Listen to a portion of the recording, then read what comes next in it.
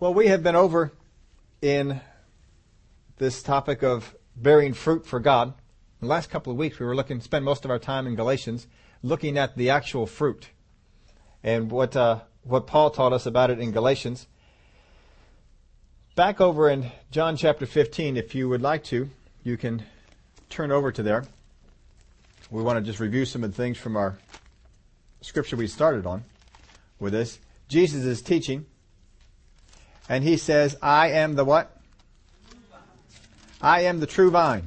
And we know from that means that there are other false vines out there that people can become attached to. But he is the true vine, and my Father is the vine dresser. Every branch in me that does not bear fruit, he takes away, and every branch that bears fruit, he prunes that it may bear more fruit.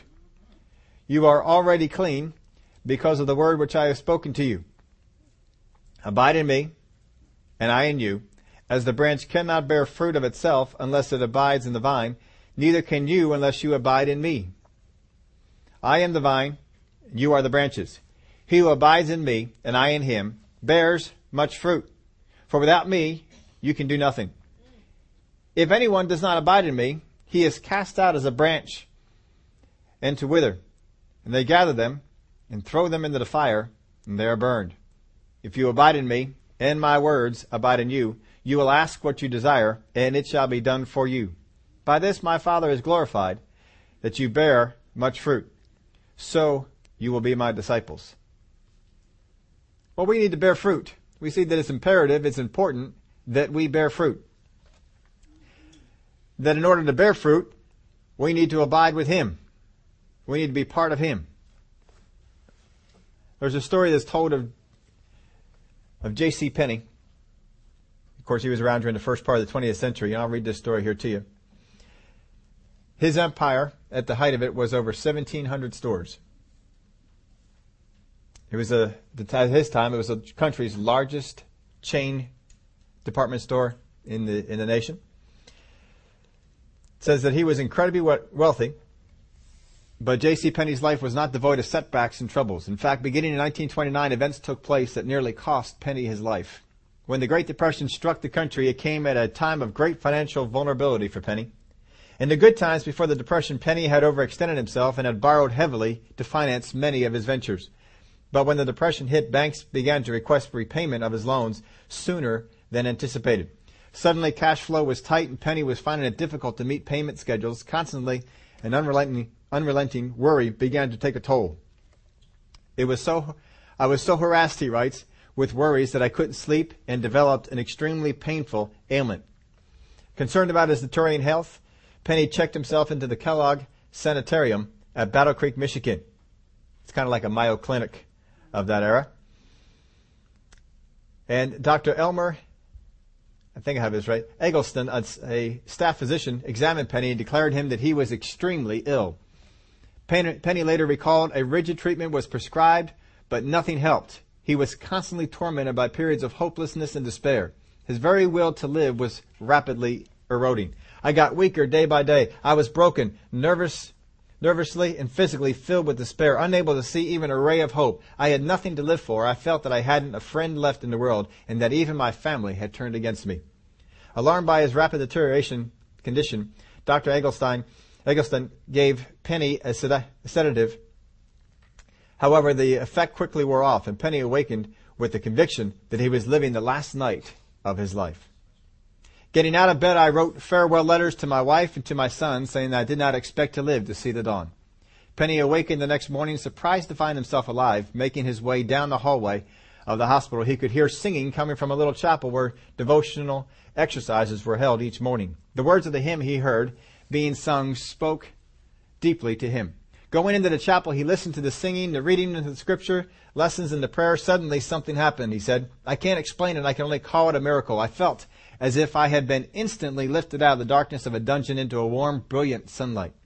I felt as if I had been transported from hell to paradise. I felt the power of God as I had never felt it before. In a life-transforming instant, Penney knew that God with his love was there to help.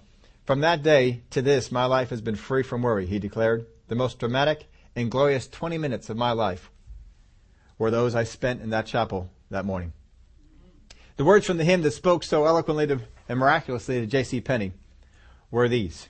Now, I'm not going to sing it for you, but be not dismayed, whatever betide, God will take care of you. Beneath these wings of love abide, God will take care of you. God will take care of you, though every day, over all the way, He will take care of you. God will take care of you. That second stanza, beneath His wings of love abide, God will take care of you. Oh, if we only learned how to abide. Jesus is teaching here in this section of Scripture a number of things, but one of them was the principal concept of abiding. I am the vine, I am the true vine, and my Father is the vine dresser. Every branch in me that does not bear fruit, He takes away, and every branch that bears fruit, He prunes that it may bear more fruit. You are already clean because of the word which I have spoken to you. Abide in me, and I in you. As the branch cannot bear fruit of itself unless it abides in the vine, neither can you unless you abide in me. We are called to abide. The word here for abide is from the word meno. It means to stay, to remain, to continue, or to permanently reside in one place. Hence, to abide. To stay, to remain, to continue, or to permanently reside in one place. Meno, to abide. That's what he's writing when he says this. And this word is used in a lot of scriptures. There are over 100 just in the New Testament, or in the New Testament that you can find this at. But we see it in 1 Corinthians chapter 3 and verse 14. If anyone's work which he has built on it endures, he will receive a reward. The word there, translated endures, is the same word. It means to continue. It means to stay. If anyone's work which he has built on it endures, he will receive a reward. But I say to the unmarried, in 1 Corinthians 7 verse 8, and to widows, it is good for them if they remain even as I. In other words, in the state today we're in, to stay there. In 1 Corinthians 7 verse 20, let each one remain in the same calling in which he was called. Let each one remain in the same calling in which he was called. 1 Corinthians 13 verse 13, and now abide faith, hope, love, these three, but the greatest of these is love. And now abide faith, hope, and love. Faith, hope, and love abide, stay, continue with us. 1 Corinthians 15:6, after that he was seen by over 500 brethren at once, of whom the greater part remain to this present day. What does that mean? They're still alive. They were still there. They remained. In 2 Corinthians chapter 3, for if what is passing away was glorious, what remains is much more glorious. Speaking of the time to come. What remains, what stays here, what abides. Same word. 2 Corinthians 3 verse 14, but their minds were blinded, for until this day the same veil remains unlifted in the reading of the Old Testament. So one verse he talks about good things that remain, and here they still have a veil that remains over their eyes. 2 Timothy chapter 2 verse 13, if we are faithless, he remains. He abides, he continues, he stays faithful. 2 Timothy 3 and verse 14, but you must continue in the things which you have learned and been assured of, knowing from whom you have learned them. But you must continue in the things which you have learned. You must continue. You must abide. You must stay.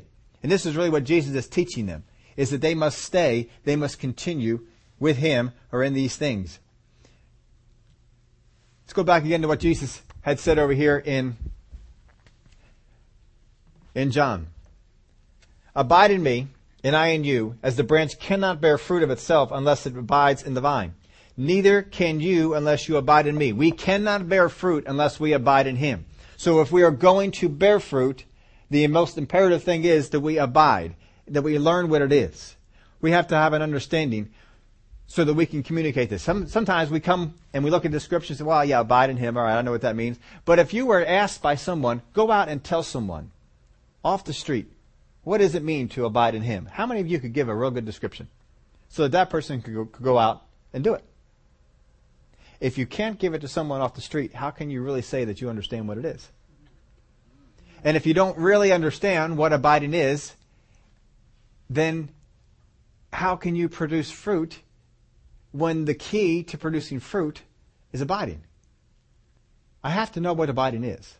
I have to know not only what it is, need to know how to do it. I need to know how to do it so well I can tell someone else how to do it. And generally, if you're going to tell someone else how to do something, it's because you know it works. You know the knowledge you have on that is functional knowledge. It's good knowledge. Now, I'll bet most of you, if you met somebody up on the street and they just got their driver's license, how many of you could tell them how to pump gas? If you come from Jersey, we understand. I would love to buy gas over Jersey all the time when I'm over there, except for the fact that they won't let me pump it. I actually get offended at the fact that I can't pump the gas. Not offended like, just, I want to be able to pump my own gas. I don't like pulling up to a place and waiting for someone who's busy. You can tell they're busy. They have a lot to do. They're going from this car, they're busy. I like to help the brother out. As far as I know, he's a brother in the Lord. I like to get on over there and give him a hand. It might be a sister, maybe it's a girl. I don't find too many girls out there pumping the gas over there in New Jersey. Over here in Pennsylvania, no, none of them do. Whoever's driving the car. If it's a girl driving the car, she's pumping the gas. If it's a guy driving the car, he's usually pumping the gas. But over there, every time I pull in, it's always a guy. So, he might be a believer or something like that. I just hate to see them just running around doing all sorts of stuff. And then I'm just sitting there in my car and waiting. That just doesn't seem right to me. When I have two perfectly good legs and two perfectly good arms, and I can get out and I know how to fill up my gas tank. But in Jersey, you cannot do it. It's not allowed. Somehow, the guy who has the hat on is more qualified than I am. So we have to live with it. But otherwise, you can save some money. It's a little bit cheaper over there in Jersey. But I generally like to pump it myself. But we've all pumped gas, right? We've all gotten out there. We live in Pennsylvania, most of us. So we've all pumped our own gas at some time or another. We've done it. How many of y'all remember your first time? Now, it's a simple procedure, isn't it? But weren't we a little bit nervous the first time we got out there and did it ourselves? Because we were handling an explosive substance. This stuff can blow up on you. And of course, if you stand there and you're pumping your gas and you read everything, don't operate a cell phone, explosion might occur. But I have no idea how my cell phone can make gasoline explode. I have absolutely no idea about that one. But somehow, if you use your cell phone when you are pumping up your gas, you may blow the place up. So you see all these warnings, don't smoke. Of course, you're going to understand that. And all the different things you're not supposed to do because, explosions might happen. So it can make you a little bit nervous getting up there. But most of us have done enough times that we don't even read the signs of the warning, let alone believe them. So we just going up there, we grab the handle, and we pump away. And we fill it up. And we're pretty good at this. But if you ran into someone who was a first-timer, could you help them out? Oh, yeah. And would you feel good about giving them instructions about how to pump gas? Well, yeah, you just do this, and you might even go along there with them and help them out to, you do it like this and put this in here and then all this sort of stuff. And, of course, make sure you put the gas cap on at the end. And you could go through. So we have confidence. When we have confidence in how to do something, then we certainly can tell other people how to do it. So if I don't know how to tell someone how to abide, how can I really be sure that I know how to do it myself? And that really is the problem, that most of us are not real comfortable with the concept of abiding. We're not real sure about what it is. We know about what it is, but not real positive. And to be able to explain this to someone else, for us would be kind of hard. So if it's kind of hard for us to explain it to someone else, how are you going to be able to do it? You can apply this in just about everything else too. Some of you folks know how to cook. If you know how to cook, you feel good about giving someone else instructions or lessons on how to cook. Some of you are musicians, can play instruments. If you can play an instrument, you can feel comfortable telling someone else how to play the instrument. Whatever it is that we do, we feel comfortable telling someone else about how to do it. So, if we are truly abiding in Him to the point that we are producing fruit as a branch attached to the vine, how is it we're not more comfortable telling other people how? How's it we're a little unsure? We need to become sure as to what it is. What does it mean to abide? I need to know beyond any shadow of a doubt, what is it to abide? Because the key to producing fruit is abiding. And abiding in the vine. Because if I abide in the vine, I will produce fruit. But I got to abide. Can't just be attached. See, there's branches that have been attached before and they don't produce fruit. And what happens to them? They get cut off, cast away, and they're done. So just because you're attached to the vine doesn't mean you're abiding. There's a difference. But it's not supposed to be that hard. This is all not supposed to be stuff that's real hard for us to do. God's not trying to make it difficult for us to abide. He just wants us to do it. Have you ever tried to explain something to someone that you do it all the time and you feel like it's pretty easy? But then, you find somebody else who doesn't know how to do that. How many have ever made a cake from scratch? Got a few folks who make cake. How many have never made a cake from scratch? Wouldn't even know what that is? All right. See, now we have cakes in a box. And you take the box and you open up the plastic bag inside and you read the instructions which says mix it with eggs, margarine, water, oil, whatever it is. There's only about 4 or 5 ingredients that you got to put in there, and then you put it all in. But I was back in the day when we used to make stuff by scratch. My greatest experience in making something in scratch was this one time when a buddy of mine, his name was Whitey, we were in this Christian Youth Crusade group, and they had a contest, and we were going to have a bake sale. Or not a bake sale, but a baking contest. And so he and I teamed up. 2 guys in high school. Actually, I think it was junior high. We were in junior high. So 2 guys, junior high guys, we didn't really make a whole lot. We teamed up and we're going to enter a cake into the contest. And so we sat down with the book and we picked out, Mom was there to help. And so, we picked out, but she let us, do our own thing, and we picked out what flavor of cake we were going to make. And then we went through and we picked out a flavor of icing. But these were not store-bought things. These were not packaged. And when you go through the directions, you had to, now this may be a term that only a few of you are familiar with, but you had to sift the flour. If I were to tell most people today, you needed to sift the flour, what? Most people don't even have a sifter at home anymore. I mean, I don't even think we have a sifter at home because you just don't need it a whole lot. But, in order to do that, what you had to do was you had to take the flour after you measured it out and you had to put it into the screen that was, kind of cone shaped, and you had to take a spoon and stir it and press it up against the screen, and that sifted the flour. I don't know why sifting the flour was important. I just know that the instruction said sift the flour. So we sifted the flour. There you go. See, people know what to do. I just followed the instructions. So we did that. We sifted the flour and we got the cake done. And so we got the cake into the oven and the cake was baking and we commenced to make the icing.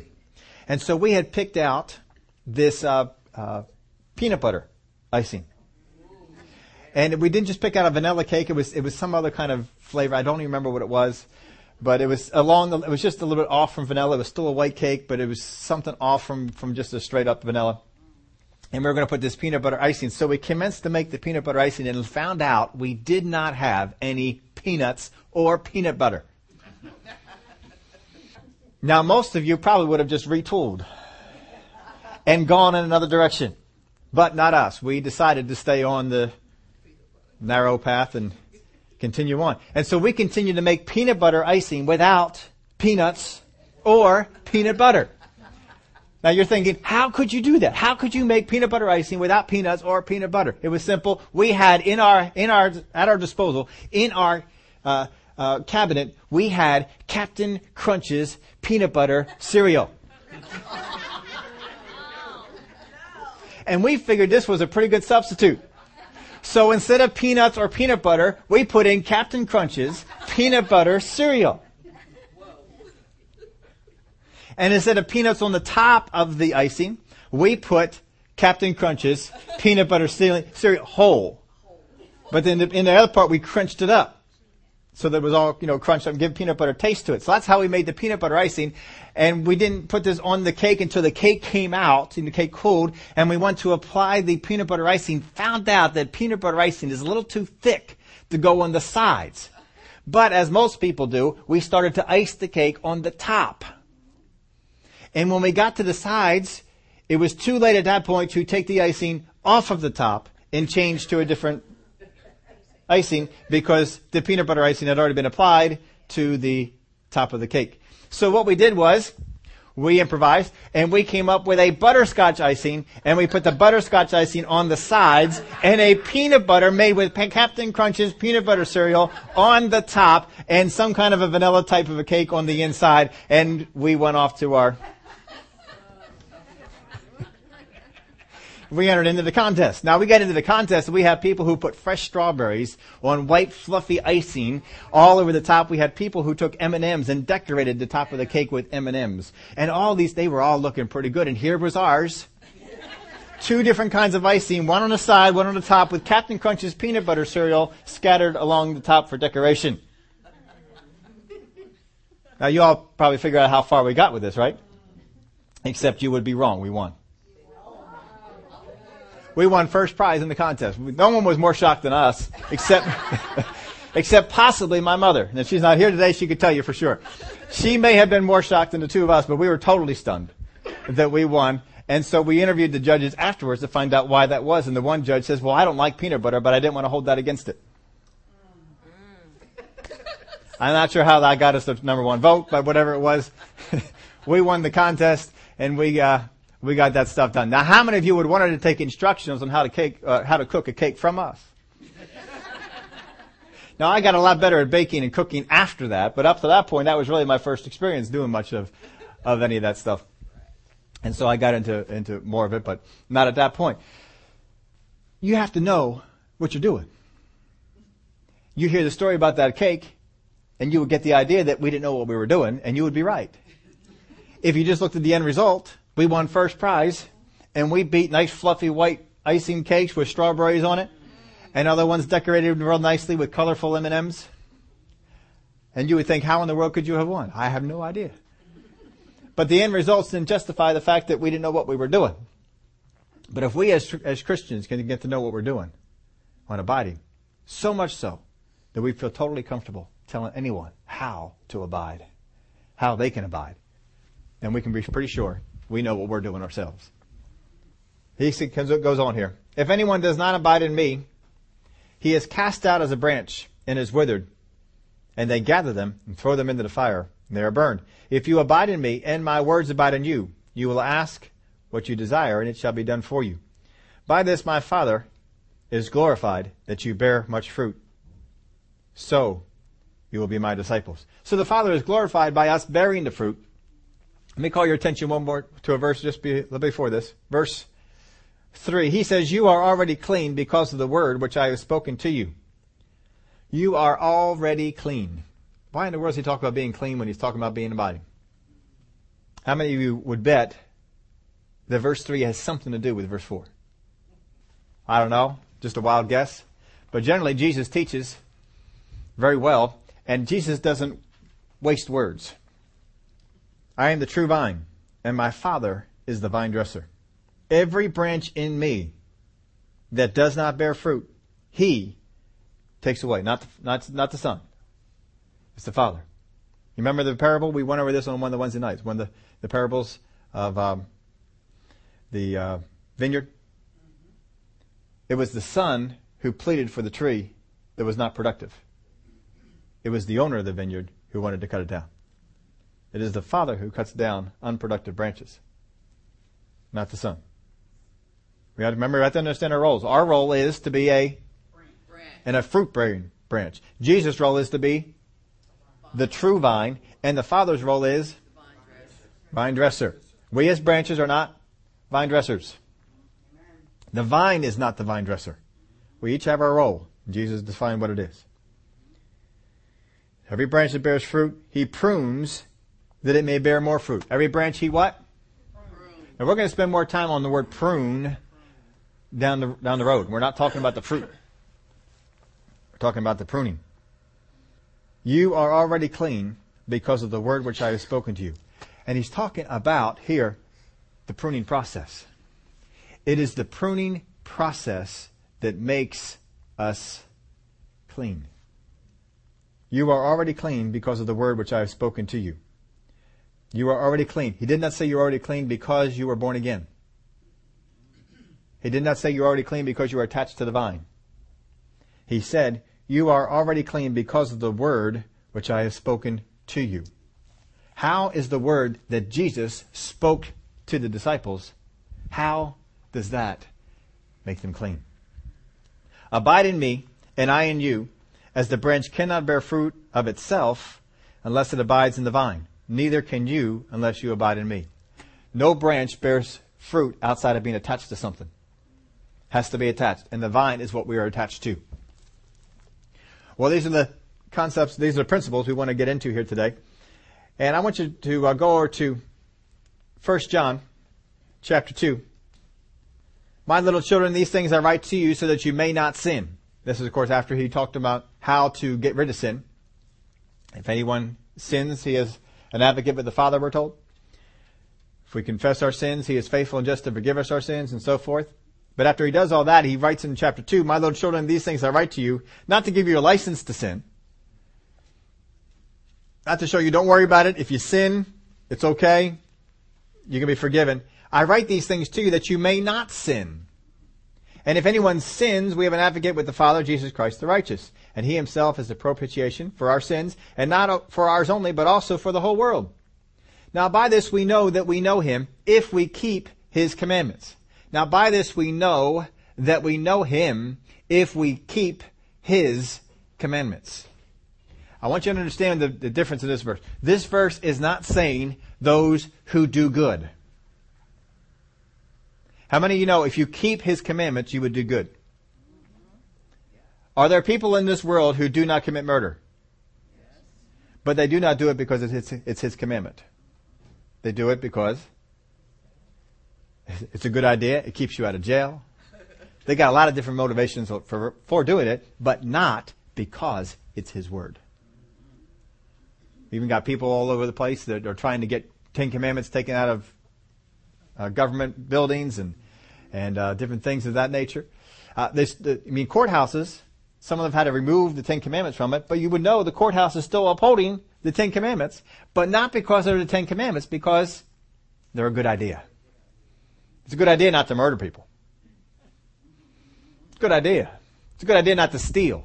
See, the courts try people who steal, they try people who murder, they try people for a lot of things that are going on against the 10 Commandments. But they don't follow the 10 Commandments because they are his word. They do them because of other reasons. And so this is what this is saying. Not just to do what he says to do. Now by this we know that we know him if we keep his commandments. Why is it that you don't murder? Because my Father God commanded me not to. Why is it you don't steal? Because my Father God commanded me not to. That's the reason for it. If people come out to me and says, why do you not commit murder? I don't want to go to jail. I don't say that, do I? I mean, I don't want to go to jail. That is a motivation. Glory to God. It's a good idea not to go to jail. Not a real nice place from what I hear. But the idea is because my Father says it. When you were growing up and your parents said, don't run out into the street.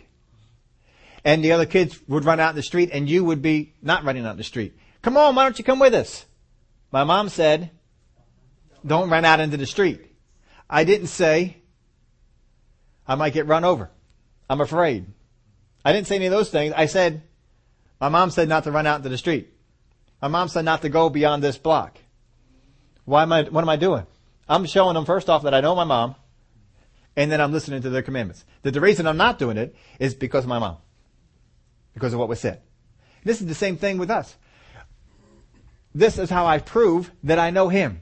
Because I do his commandments because they are his commandments. So when I stand up and I tell people, I love people. Why? Because Jesus told me to. Why do you do good to people? Because Jesus told me to. Why are you always smiling? Why don't you steal? Why don't you covet? Why don't you commit adultery? Come on, look what everybody else is doing. They're all doing it. Why don't you do it too? And my Father said not to do that. And that's all the reason we need. See, that's how the world will know. I listen to his commandments and I do them. So it's not just telling people who do good things. It's telling people who do it because he commanded it. That's the difference. That's a huge difference, folks. Because there's a whole lot of people in this world who think I'm doing good stuff, therefore I won't go to hell. But that's not it. You got to do it because it's His commandments. And people that are doing it because it's His commandments will stand up and tell you, I don't do it because God said not to. He who says, I know Him and does not keep His commandments is a liar. And the truth is not in him. That's a really significant statement. We'll find out more about that later. But whoever keeps His word true, the love of God is perfected in him. By this we know that we are in Him. He who says he abides in Him ought himself also to walk just as He walked. So what is abiding? I mean, is that not a simple definition? What is abiding? To walk as He walked. We don't need any complicated definitions, do we? John laid it right out here for us. What is abiding? To walk as He walked. Why are you walking that way? Because He walked that way. Why are you doing that? Because He did it. You do everything He does? I try. That's the way I'm going. I want to do it the way He did it. Why do you walk that way? I was just talking to somebody the other day. Their child was looking into getting into track possibly again. As I was telling them some things, I says, look, one of the things, here's what they need to do. You need to first off find out somebody, and gave them some things on a diet to check on out. And beside that, I said, and you want to get into a pre-workout schedule before this track season comes up. And I said, and beside that, then you're going to want, because their child was fast. They were always told me, the child's real fast and they could be doing this. And so beside that, I said, what you need to do is you need to get someone to run behind the child. You need to have somebody run behind them and tell them everything they're doing wrong. Because that child needs to run right. I don't care if they're fast. They can be faster if they run right. You know that there's a right way to run and a wrong way to run. Now, most people don't know that. And when from my years in doing it, when I see people running on down, they always catch my eye. Anytime I see somebody running on down, it always catches my eye. And I can tell in an instant. I classify them in an instant where they are, as far as a runner is concerned. It don't take me long. All I've got to do is look at them, and I can tell that's just a jogger. They're just out, exercise. They're just good. It's all fine. They're just a jogger. That's all right. Then you find another one. Well, they've moved beyond a jogger. They're concerned about the pace with which they run, but they're not a runner. They're just, they go at it a little more intensely than other people do. And then you can find some other ones who, they want to be a runner. And you can tell from the way that they're carrying themselves, they want to be a runner, but they're not there yet. And I'm not saying this because I was a great runner like that, but I learned what was supposed to happen. Just because I wasn't always able to do it didn't mean that I didn't know what was supposed to happen. I could tell what was supposed to go on, and you could tell just by looking at it. Now, way back a few years ago, I used to take my son to school most days, and we would run by, it seems like all the time we were going by this one spot, and there was this one gentleman who would run on out there, and his style was very unique. Now, he was a dedicated jogger. He was out there every day, no matter what the weather was, he was out there. But you could tell from the way his arms were going, this guy didn't know what he was doing. Because the one arm was going the whole time. It's going like this. Every time we passed him. I don't even know how you do that and run, but he did it. We could tell him a long way off, that's that guy. And then get up closer, yep, sure enough, that was him. You could just tell that's who it was. But I went through my whole first season of cross country and I didn't run right. And then so somebody picked me up under the wing and he says, look, I'm going to help you out. I can tell you want to run right. So I'm going to follow behind you and I'm going to tell you what you're not doing right. And he corrected my arm swing. He corrected where my knees would go. He corrected how my stride was. He corrected how I landed. He corrected my posture. He corrected my head. He corrected my eyes. He corrected all sorts of stuff. He said, this is out of whack. You got to get your stuff lined up here. And they would take pictures of the thing, and I could tell, oh yeah, that's not right. That isn't good. Because if you are running right, no matter when you take the picture, the alignment is right. There's certain alignments you got to look for, because you're running right. And so I began to run like I was told, not the way I did it, not the way I went. It's the same thing just about with anything. How many have ever played basketball? I mean, I like to watch basketball. I like to watch basketball. I like to play it too, but I'm not a real good player. I just like to play. But if you watch those guys in the NBA, they all have a certain form to them. And they will bring that ball up, and the ball is in this hand, or if they're right-handed, it's in this hand. And the other hand just kind of stabilizes it. And they bring it up over their head, and they shoot. And you'll notice that the hand does that. If it's right, it goes just like that. But you can tell other people that are growing up, they're shooting a little bit differently. I had to coach them for a while, and so I could watch all kinds of stuff. And you see some of them that they got the ball right here, and they throw it up like that. And they got other ones, and it seems like once you get them out of this, the next phase that they get into is to take this and to shoot right from here. And they shoot just like this. Pretty much the way they're supposed to, but it's right here. It's blocking their. And I was just talking to a guy over at the Y the other day. He said, "Can you watch me when I'm shooting? Tell me when I'm doing wrong." I said, "Sure, I'll watch it." And so I was watching him, and he was first off shooting from here. I says, "No, you want to get this over your head." And so he started to bring it up over his head, but he kept stopping here, and he kept shooting like that. It looked pretty close to it. I says, "Now, when you do that, you know what you do? You can't see the basket because you're bringing that ball, and it's right there in front of your face. You lose sight of the basket." The reason is that it's hard to do this at first. The reason that you put it over your head is because you have total sight of the basket. And then you just follow through and you shoot. And when you do it right, you can just feel a click. When that ball leaves your hand, you ever see those guys in NBA? And they shoot and they're already backing up to play defense? Because they could tell as soon as they let it go, it's in. I can tell. And you can tell that. And I know just from playing, I'm nothing near what they do. But I can tell when I shoot it, oh, that's short. Till as soon as it leaves my hand, oh, that's short. Oh, it's off to the right. I can tell as soon as it leaves my hand, it's off to the right side. It's off to the left. You can tell.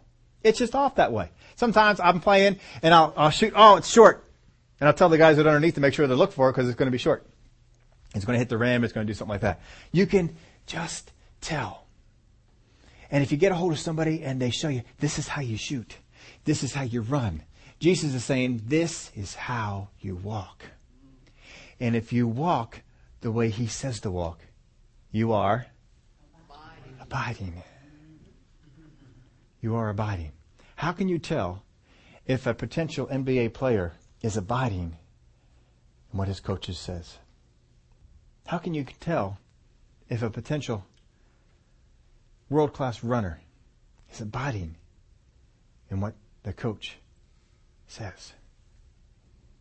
How can you tell if a potential world-class cook is abiding in what the master chef says to do? How can you tell? Because they do what they're told. They do it. If the master chef comes up and says, do it this way. How many of y'all like that chef show that's on TV? I can't stand it. I can't, just the commercials that turn me off. Now, some of my family have watched it and say they've enjoyed it. I can't get past this. I cannot watch it. I get so upset at the way he treats everybody in the commercials. I can't watch the whole show. But if you like, that's not a spiritual thing. It's just me. I just don't like it. To sit there and watch somebody be yelled at all the time, it's just not real entertaining for me. But some people like it, and obviously some folks in my family like it. Of course, there's some people in my family who watch Glee too, so. Not me. Yeah, but different people like different kind of things. But how can you tell when those people are doing what the master chef wants them to do? How can you tell when the coach is being followed?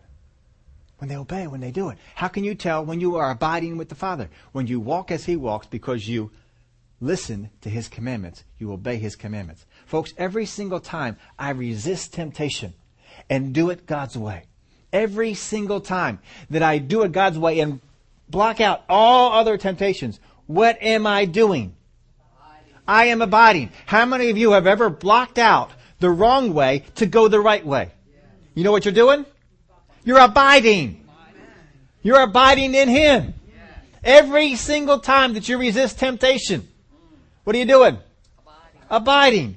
When the young player, NBA player, wants to be an NBA player, every time he pulls that shot back And he wants to shoot here because it's comfortable. This is where I'm used to it. And as he's coming, no, I gotta shoot here.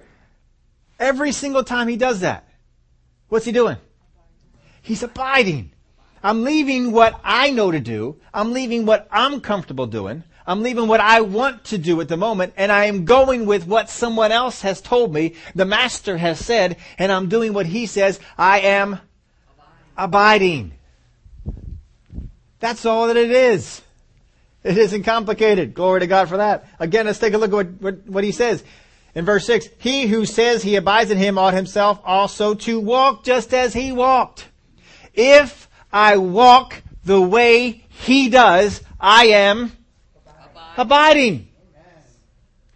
And how do I walk the way he walks? I study him.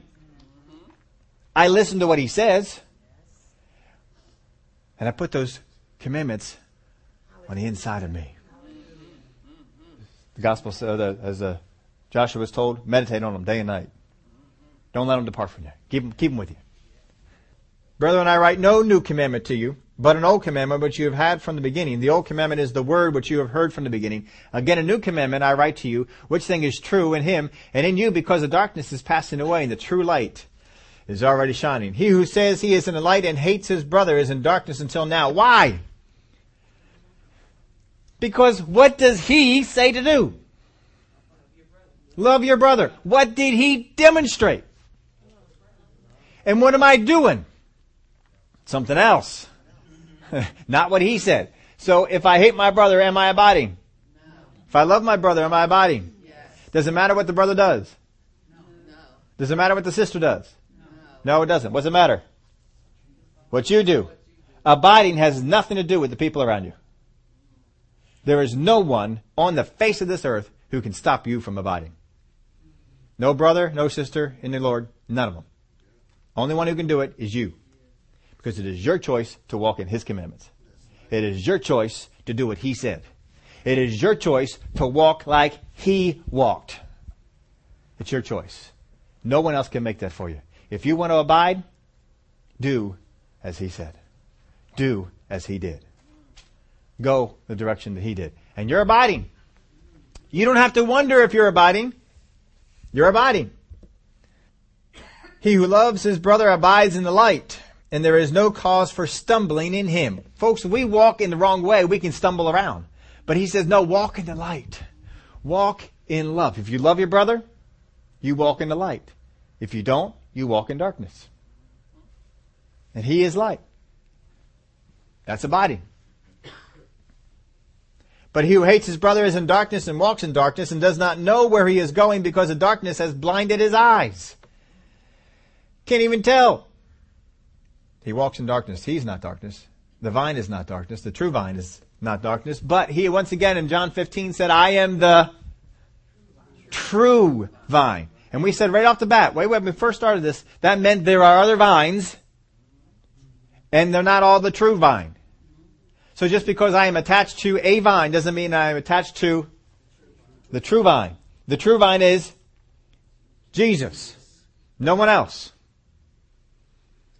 No one else. If whatever it is that I'm following doesn't proclaim Jesus as Lord, that Jesus is supreme, that he is the Savior, if it doesn't proclaim that, I am not attached to the vine. I may be attached to a vine, but I am not attached to the vine. If I am not attached to the vine, I am walking in not light. So if I'm going to abide, I just got to walk the way he walked. Love your brother. Doesn't matter what your brother did. Wow. Really? Doesn't matter what your brother did? No. There you go. No, it doesn't matter what your brother did. I write to you, little children, because your sins are forgiven you for his name's sake. I write to you, fathers, because you have known him who is from the beginning. I write to you, young men, because you have overcome the wicked one. I write to you, little children, because you have known the Father. I have written to you, fathers, because you have known him who is from the beginning. I have not written to you, young men, because you are strong and the word of God abides in you, and you have overcome the wicked one. All the stuff we can get into, probably get into a little bit more down the road. Let's finish this off. Do not love the world or the things in the world. If anyone loves the world, the love of the Father is not in him. For all that is in the world, the lust of the flesh, the lust of the eyes, and the pride of life, is not of the Father, but is of the world. and the world is passing away, and the lust of it. But he who does the will of the Father, he abides forever. So there are enemies to abiding. And first off, we see that in the area of sin, 1 John 2 says, first off, we are forgiven, are we not? We don't earn it, we receive it. Walk in the light. How do you walk in the light? You do as he did. I don't earn forgiveness, I've been given forgiveness, but I still walk and do what's right because I'm abiding. It's this way. Forgiveness got you attached to the vine, the true vine. Abiding makes you produce fruit. Amen. But don't ever think that what causes you to abide is what got you saved. It's different. Sin is an enemy of abiding. The devil wants to get people into this place where they have to earn it. They have to receive it. And he's trying to trick them into the principles that are abiding principles are actually principles of forgiveness. And they're out there trying to earn it. You know, if you miss it, you go up to the priest and you confess it to the priest, and the priest says, all right, go out there and say 10 Hail Marys and 4 Our Fathers and I don't know whatever else to do. You know, do the rosary 4 or 5 times and all the different stuff. What are they doing? Putting works upon you because they have left the principle that forgiveness is given. I receive forgiveness. I receive it. I don't earn it. I receive it. You cannot earn forgiveness. I receive it. The principles of abiding are not the principles of being attached. Thank God for that.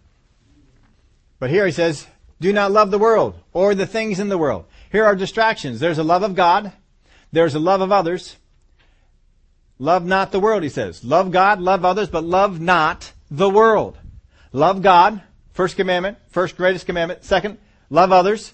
Thirdly, don't love the world or the things in the world. The Word of God tells us here, right here, he says, the world is passing away. Why would you love the world? The world is passing away. How many of you like cars? I said like. Great. Like cars. Don't love them. How many of you like houses?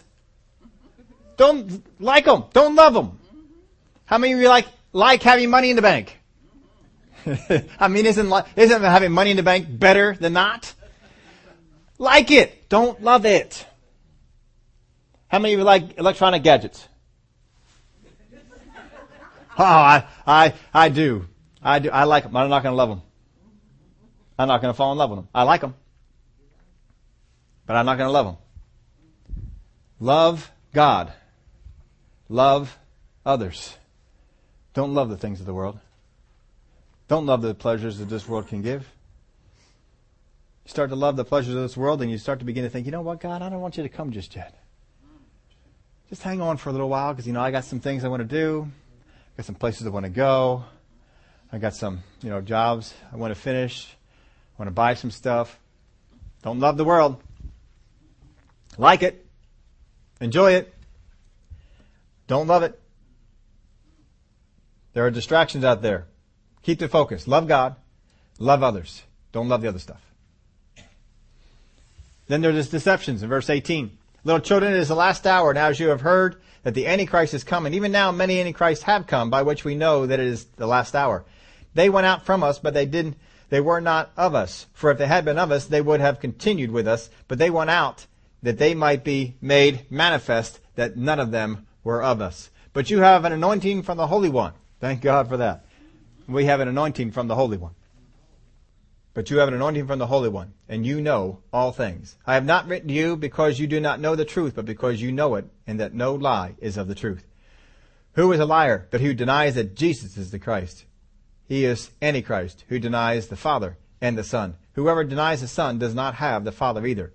He who acknowledges the Son has the Father also. So there you know the true vine. The true vine, acknowledge the Son, acknowledge the Father. You don't acknowledge the Son and the Father, not the true vine. Walk in the true vine. There are going to be distractions, there are going to be deceptions. And what he basically did is I just broke these deceptions down into these things. The enemy tries to corrupt your actions. He tries to corrupt your objectives. And he tries to corrupt your principles. He tries to corrupt your actions to get you to do things that the Father would not do, that the Son would not do. He tries to corrupt your actions. He tries to corrupt your objectives by bringing in false teaching and false doctrine. Well, you have to earn forgiveness. That just changed your objective, didn't it? I'm no longer doing these things for the principles of abiding. I'm doing these for the principles of being forgiven. That's wrong. It began to change your objective as to where you're going afterwards. Will you get to heaven? Do you know that you're going to get to heaven? What do you, some people want to teach? Well, you should never desire rewards when you get to heaven. But the Word of God tells us to. They come in and they begin to change your objectives.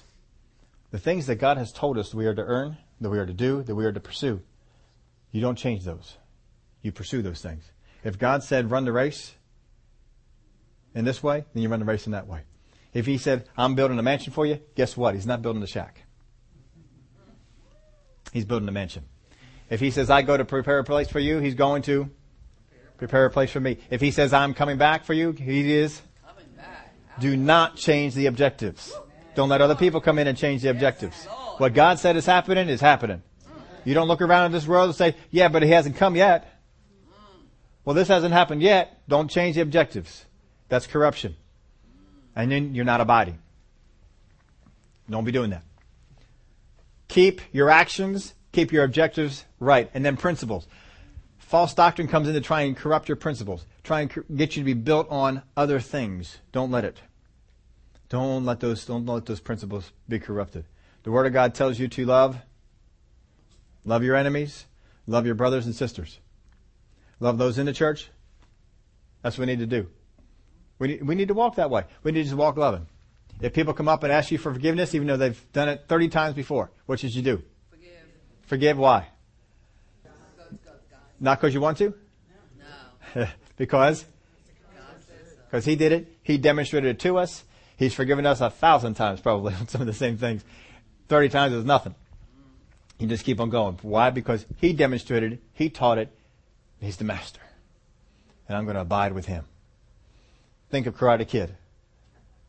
Remember the movie? How many saw the movie Karate Kid? Yes, the old one. There is a new one, isn't there? Yeah. I never saw the new one. I only saw the old one. Mr. Miyagi. Did they put Mr. Miyagi in the new one? Yeah, wax on, wax off. I mean, the guy was getting frustrated. He's over there waxing the guy's car. Cleaning the car, waxing the car. He finally gets frustrated. You just have me out here waxing cars. I'm just cleaning up your cars. I'm not out here just to clean up cars. And he throws his stuff down. And then finally Mr. Miyagi has to come out and say, oh, wax on, wax off. And then he finally understood, oh, there's a principle there. Mr. Miyagi had a principle. He was teaching me the principle the whole time. I didn't see it, but he didn't trust him. We have to trust that God has a principle. He's teaching us the principles. Believe the principles. Follow after him. If He says wax on, wax on. If He says wax off, wax off. If you come back tomorrow and He says wax on, wax on. Just keep doing it. Go out there and watch that movie. Just think about it. Wax on. Wax off. Just keep going. But the enemy will try to corrupt your actions. He's going to try to corrupt your objectives. He's going to try and corrupt your principles. Don't be deceived. Now, how to abide? How do I abide? First off, where do we go with this? Verse 24. Therefore, let that abide in you which you heard from the beginning. Real big verse here. Therefore, basis of all the stuff we just taught, let that abide in you which you heard from the beginning. Let, the word let, right there, right in your outline. It is up to us. Therefore, let that abide in you which you heard from the beginning. If what you heard from the beginning abides in you, you will also abide in the Son and in the Father. And this is the promise that He has promised us, eternal life. The truth that He gave us from the beginning is still the truth now. Truth doesn't change. If someone wants to come along and say, well, I have more enlightenment on that, I have more enlightenment, that's not so anymore. The truth that we have from the beginning is the truth that we have now. Follow the truth. Don't let it go. Let that which you had from the beginning abide in you. What you heard from the beginning, let it abide in you. You have to let it. Other things are going to come against you. The enemies are going to come against you, trying to get you out of letting that abide in you. But don't do it. What's abide mean? To stay, to continue, Stay in it. Abide in it. Remain in that teaching. How many of y'all know that we were taught from the Word of God? We were taught other things maybe when we were growing up, but eventually we got to the teaching that Jesus is the healer. We need to abide in that teaching. Jesus is the healer. Doesn't matter if Aunt Sophie died. Doesn't matter if Uncle George got sick. What's it matter? What's the Word say? If 1,000 fall at your right hand, does that make the Word of God untrue? No, it does not matter. Let that truth abide in you. It was true in the beginning. It's true now. You don't ever let circumstances do that. But that's what the devil will try and do. Come in as an enemy. Try and corrupt what you know. Look at Aunt Sophie over there. Don't let that happen. It's up to us. There is the truth. What we heard and continue to hear. The Holy Spirit, He is the revealer of truths. I gave you some scriptures here on this. John chapter 14, verse 15 and 17. If you love me, keep my commandments, and I will pray the Father, and He will give you a helper, that He may abide with you forever. The Spirit of truth, whom the world cannot receive, because it neither sees Him nor knows Him, but you know Him, for He dwells with you and will be in you. John 15:26. But when the Helper comes, whom I shall send to you from the Father, the Spirit of truth who proceeds from the Father, He will testify of me. John 16:13. However, when He, the Spirit of truth, has come, He will guide you into all truth, and He will not speak on His own authority, but whatever He hears, He will speak, and He will tell you things to come. He is the Spirit of truth, and He will guide you into all truth. So, it's up to us. Truth, make sure you guard it. And purpose. Don't lose sight of the purpose. There's promises in the Word of God. Those are your purpose for life. People can lose sight of the goal, but don't lose sight of the goal. You've got to keep your eye on the goal. What's out there? Keep your eye on the goal. Sometimes you can see it with your eyes. How many have ever gone on a real long drive? Cross states. You keep your eye on the goal. We're heading to wherever. We're heading to Florida. We're heading to Texas. I can't see it, but I keep my eye on the goal. We're heading this way. If I stay on this route, if I go to here, we stay that way. We don't see, what's that road? I wonder where that takes me. No, you stay on. This is the way we're going. We have purpose. God gave us purpose. He gave us promises, and those purpose keep us on the right way. And we abide. How do we abide? Do what He does. And the Word of God tells us there is an anointing to help us. There is an anointing to help us. And a confidence to sustain us. That's what this verse is talking about. There's a confidence that will help you. Just like when we were baking, we really had no reason to be confident. But we have great reason to be confident in the Word of God, because His Word has endured a lot of years. His Word came from the giver of truth, the one who created this universe. Let's follow after His truths. Let's take His truths. We guard them. We protect them. If I do as He did, as I take His words and listen to them, put them to work in my life, I am abiding. So this is the key. How do you produce fruit? You abide in Him. How do you abide in Him? You do as He did. You obey His commandments. You walk like He walked. And then you are abiding. So every single one of you can leave from here, meet somebody on the street, and if they say, how do I abide in Him? What do you say? Walk as He walked. Walk as He walked. What would He be doing here? How would He be going about this? What does His Word say to me? Is this a distraction from what His Word teaches me? What's going on with all that? Walk as He walked. Would y'all stand up with me? Well, Father, we thank You for the Spirit of truth that has been given to us, that we can know all truth that we need to know, that He guides us into those things. I thank You, Father, that we walk as He walked. We go as He did. We do as He commanded. We thank You for the understanding of all the things that are taught in Your Word, that we can walk in them. Abiding is not complicated. It's just doing what He told us to do. Walking the way He walked. Father, I thank You. Many of us have been doing this all along. And we've been abiding. And the longer we abide, the more the fruit of the Spirit we are seeing blossom on us. Oh, we thank You for it. In the name of Jesus we pray. Amen.